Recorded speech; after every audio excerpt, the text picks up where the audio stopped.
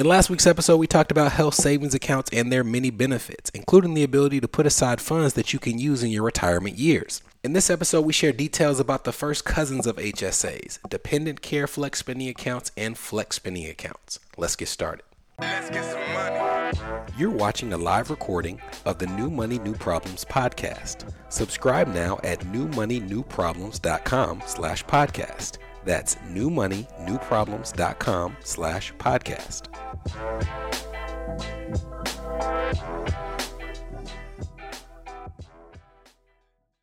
Hello, my name is Brenton Harrison of New Money, New Problems and your host for the New Money, New Problems podcast. I hope you enjoyed our episode on last week where we talked about the benefits of health savings accounts, and the reason we're doing it at this time of year is because October and November are typically open enrollment period for many employees where they pick the employee benefits that you're going to use over the upcoming 12-month period. Not to recap the entire episode, but just a helpful quick summary of an HSA. Is this an account where you can put aside money that has three tax benefits? You put the dollars aside pre-tax, which means you save on your taxable income in the current year. As the money grows and it's invested, it's tax deferred, meaning you don't owe taxes on the growth. And when you take it out for dedicated health expenses, those funds are not taxed either. These plans have to be paired with a high deductible health plan. We mentioned that high deductible health plans typically cost the least amount of money on a monthly basis, but that's because you're on the hook for a higher amount if you have to go to the doctor, if you have to go to a specialist. So it's something that you want to do with caution and making sure that you don't have health concerns. That would mean even though there are a number of benefits to an HSA, you still would be better off using a more conventional lower deductible plan where the insurance company comes in to help you with costs a little sooner. So for all the benefits of the HSA, there are also some modifications like the high deductible health plan that you have to keep in mind when it comes to structuring whether or not it's the right thing for you. This week, we're going to talk about the first cousins, as I call them, of the health savings account. Those accounts are the dependent care flex spending account and flex spending accounts. And these accounts have a number of similar features, and I want to walk you through both how they're similar to HSAs, how they differ, and after the break, we'll get into some specific case uses of when you might consider using them for your employee benefits. Let's start with the flex spending account. Very similar to the health savings account, a flex spending account is something that you typically are going to use for things like dental care or diagnostic work for your health or prescriptions, things of that nature, over-the-counter medications. All of these things can be paid for with funds that are put into a flex spending account. You put these dollars aside, and just like in the health savings account, you do so pre-tax. So just like last week in our example, we had a person who had a $3,000 biweekly paycheck and they were putting $200 aside, or maybe it was $300 into their health savings account. That lowered the income on which they pay taxes by that same amount. So you're paying taxes on a lower amount. That means you're paying less in taxes. That means your take-home pay is higher. It is the same for flex spending accounts. Now, unlike a health savings account, a flex spending account does not have to be paired with a high deductible health plan in order to open the account.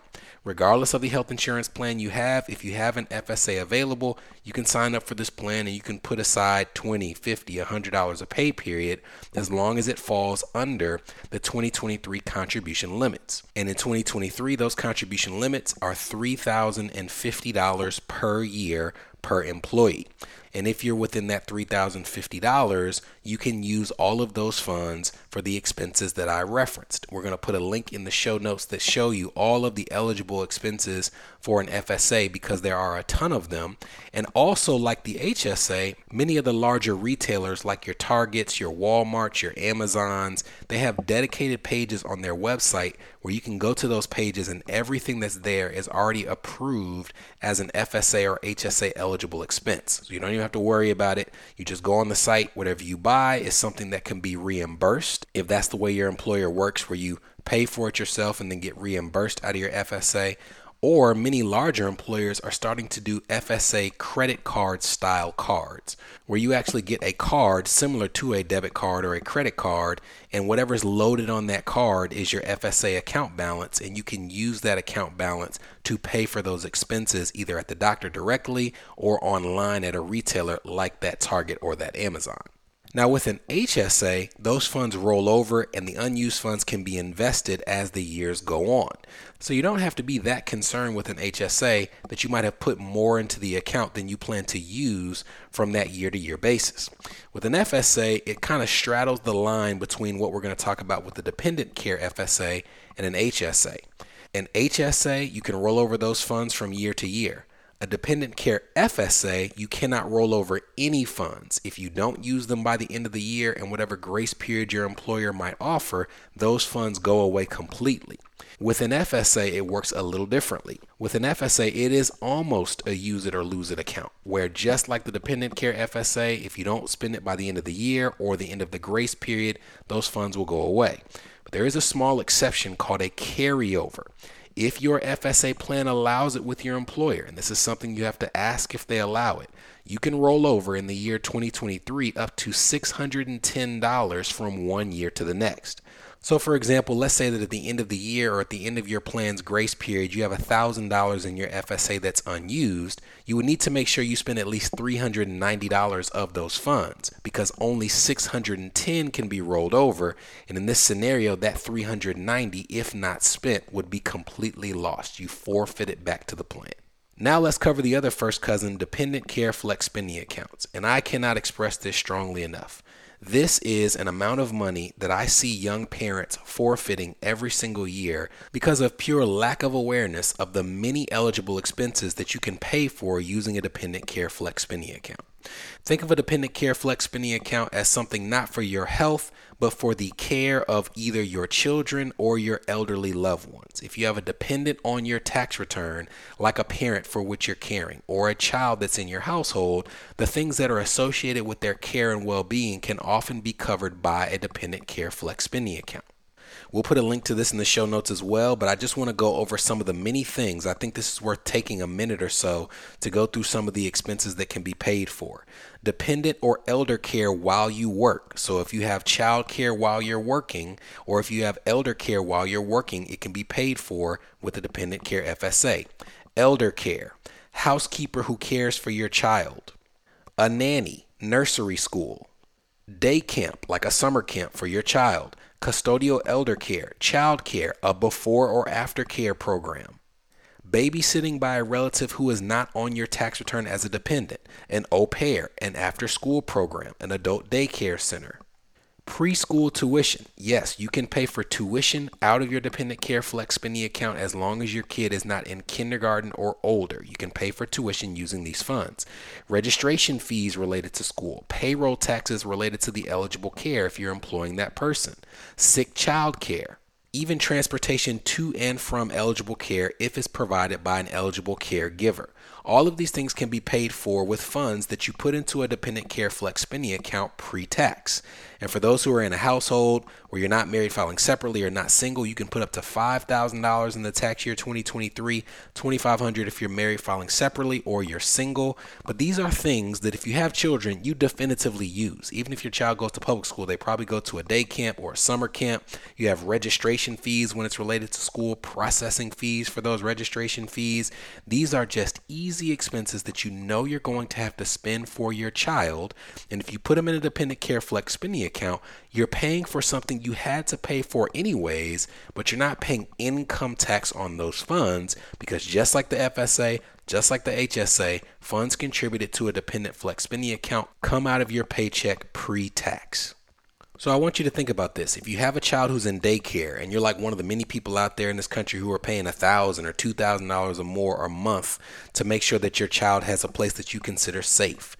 If you have them in a private school, if you have them in a day camp, if you have them in an aftercare program, even at a public school or at the YMCA that has an extra expense, these are things where you can get an estimate for how much you're going to spend on them each year. You can put them into your dependent care flex spending account so that amount is put into the account and contributed over the 12-month basis. And just like a flex spending account, many employers will give you a card where you can spend off of that card, or they will do reimbursement where you pay for it yourself, submit it for reimbursement, and the funds are dispersed from your dependent care flex spending account. And I don't want you to underestimate what this could mean to your tax burden. Let's say that we had a family who decided to max out their flex spending account at $3,050, and then they also decided to put the full $5,000 into a dependent care flex spending account. That's $8,050 in total that they had come out of their check pre-tax, which lowers their taxable income by that same amount. Let's also go back to our tax lessons and recall the term marginal tax rate. The marginal tax rate is the percentage of tax that you pay on the highest portion of your income. It's where that highest portion falls on that progressive scale that we use for our taxes in this country. So let's assume that our couple in this scenario is in the 32% marginal tax bracket. This would mean that if they put aside $8,050 pre-tax and it was all in that 32% tax bracket, they are saving over $2,500 in taxes that year just by paying for things that they already had to pay for anyways. So I can tell you, to be transparent, it's an extra step. It's a little more difficult than just paying for it off your credit card. You do have to make sure that you have it taken out of your paycheck and potentially get reimbursed or load up your card. But if I told you that by doing that, you would save in this example over $200 a month in taxes, it might be worth taking that extra step for your family, because unlike the HSA, you can do both of these tools without having to change the underlying health coverage that you have in place for your family. After the break, I'll tell you how you can estimate what you might be paying for on a yearly basis and how to make sure you don't have unused funds in either of these accounts at the end of the year. This is the New Money, New Problems podcast, a show for successful professionals searching for the tools they need to navigate financial opportunities and obstacles they've never seen. We'll be right back. Are you wondering what new money problems you might be overlooking in your financial life? If so, we've got great news. We've crafted the New Money, New Problems Gap Finder to identify potential weaknesses in your finances in areas ranging from budgeting, investments, insurance, and even the threat your extended family's finances could pose to your household. Please head to newmoneynewproblems.com/gapfinder to complete it today. Again, that's newmoneynewproblems.com/gapfinder to take the assessment.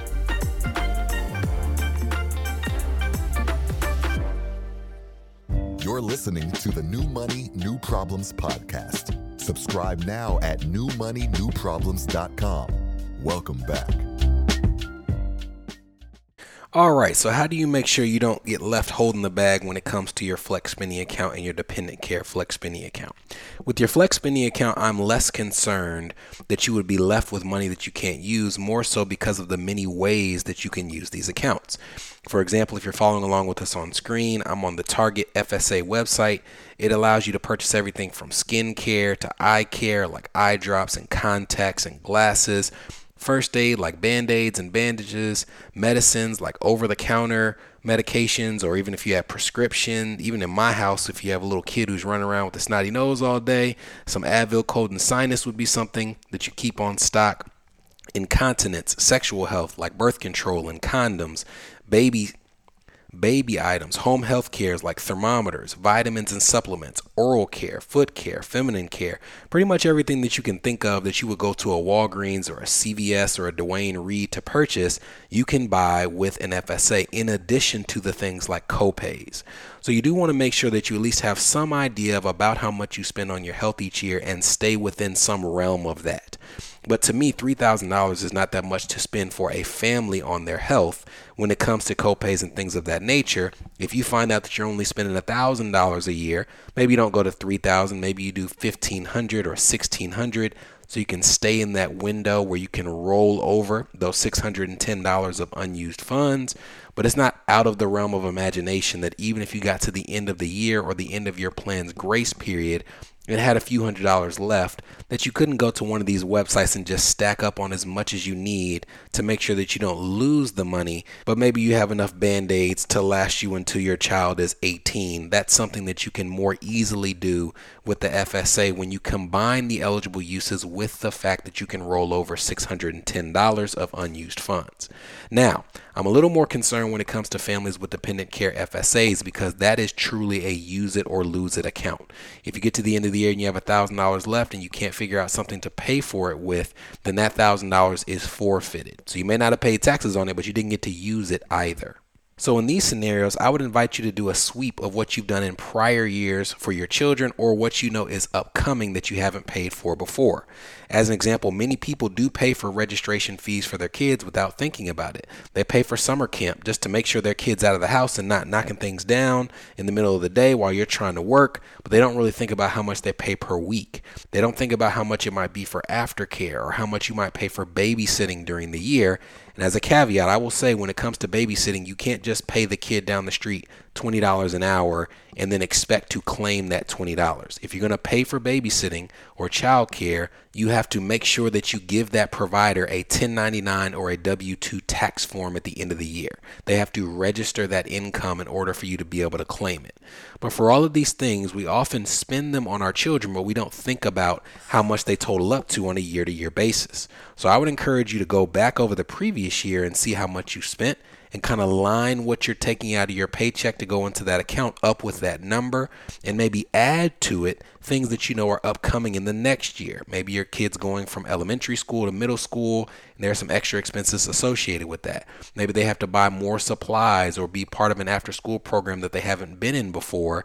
So if you can estimate those expenses as well, add them on to the total, you can make sure that those use it or lose it funds are not actually lost at the end of the season. This is really important because with both of these plans, FSAs, dependent care FSAs, most employers do not allow you to adjust the amount that's coming out of your paycheck every 2 weeks in the middle of the period. You can't just go in the middle of the year and say, I want to reduce how much I'm contributing. You'll have to just face the prospect of losing those funds and then change your withdrawal amount in the upcoming open enrollment period. So you want to make sure you've at least done some due diligence, but I assure you that there are some real tax benefits out there for families for which this is a fit that often go unused, again, because of a lack of awareness of the many ways that it can help you, both from a tax standpoint and most importantly, from a month-to-month budgetary standpoint as well.